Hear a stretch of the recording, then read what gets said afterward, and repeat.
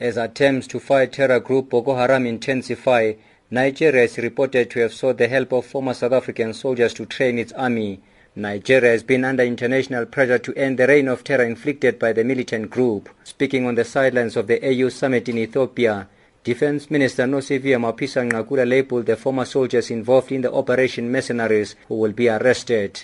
They are mercenaries, whether they are training, skilling the Nigerian Defense Force, or they are gathering intelligence for them. The point is they have no business to be there. Now that the matter has been brought to our attention, it is to verify that information as government. The police have a responsibility to make sure that when they come back, these people are arrested, and the NPA has a responsibility to charge them. There are consequences for going out of the country and provide any form of military assistance as a mercenary, not as part of the deployment by government. Boko Haram is expected to dominate the African Union Peace and Security Council meeting scheduled for Thursday. The heads of state will receive reports on efforts to stop Boko Haram and the disarmament and demobilization of the FDLR in the eastern DRC. South Africa has contributed soldiers to the United Nations mission in that country, and the soldiers are expected to be part of the Lumi mission to disarm the remnants of the Rwandan rebel group.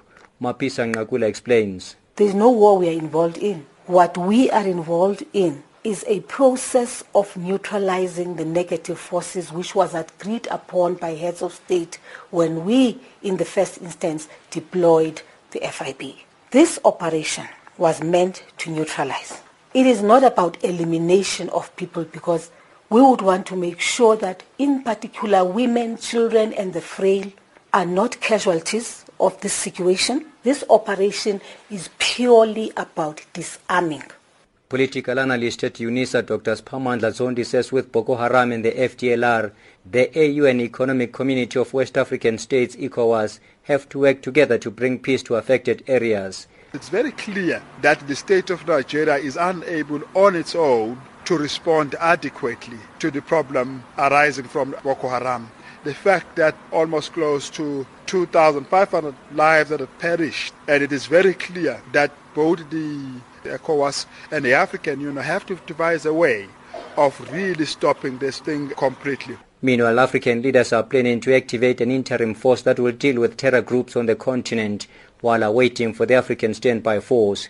Chairperson of the AU Commission, Dr. Nkosazana Dlamini-Zuma, says the interim force, to be known as the African Capacity for Immediate Response to Crisis ASIRC, will be up and running soon. Yes, there is a lot of progress in terms of establishing that immediate response. I don't know that we will definitely have the standby force operational by this year. I'm not sure.